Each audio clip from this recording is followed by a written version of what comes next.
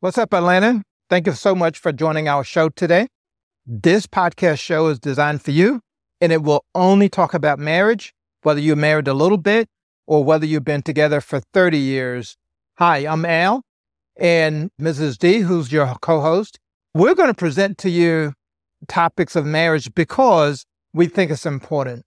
So I want to talk about the fact that you must change, right? So we talked about needs versus commitments and how the need exposes a lack of commitment, and then how the way you go about your need, if you do it a different way, you can get your spouse to commit to take action, right? And to commit to do things.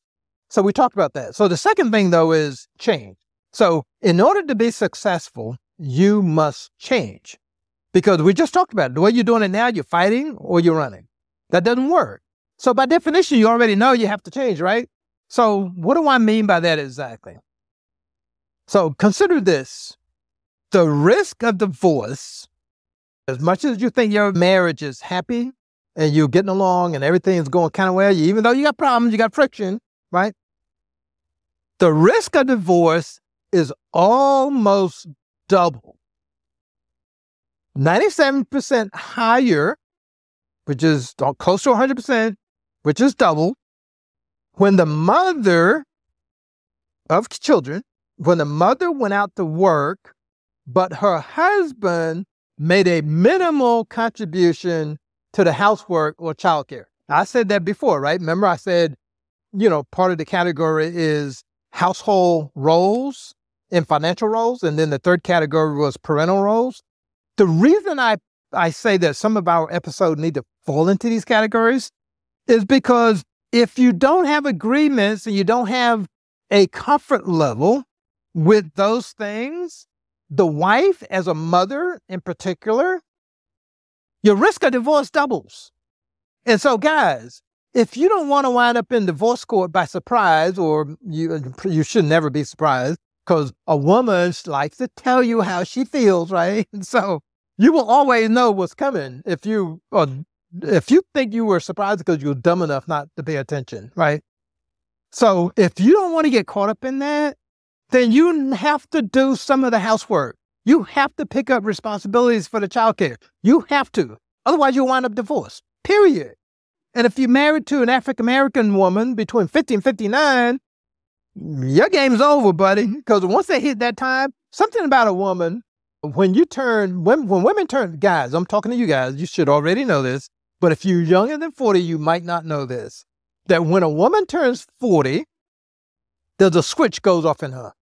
It's biologically programmed in her. There's like a switch that goes off.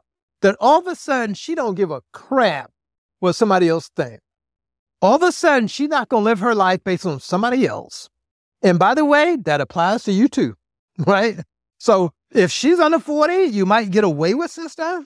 But the minute she turns 40, she ain't tolerating that crap anymore. If she uses words like that and she tells you things like that, you are heading for a divorce court. And so if you don't want that, dude, you have to start doing some housework.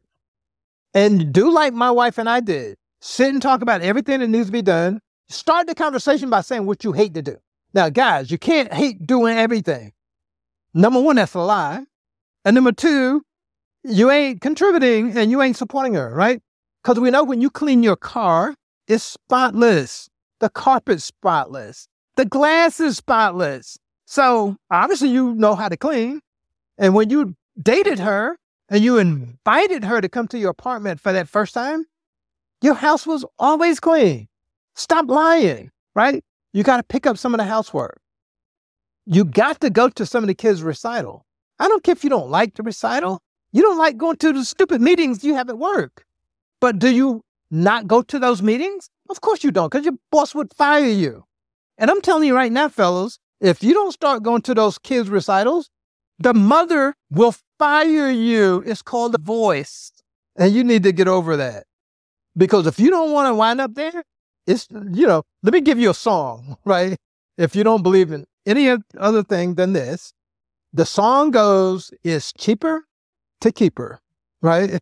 So there's a reason why you need to step up and do what you was doing when you was dating, to do what you were doing last Saturday when you was cleaning your car and making it all spotless, what you was doing Thursday night, when you was out in the shop building God knows what, and when you finish, you clean it up nice and clean, right? Come on, fellas, step up. You owe it to her because she lives by a feeling of support. She lives by feeling of commitment, right? That's what she can't live without those things. And you got to step up if you don't want to wind up in divorce court.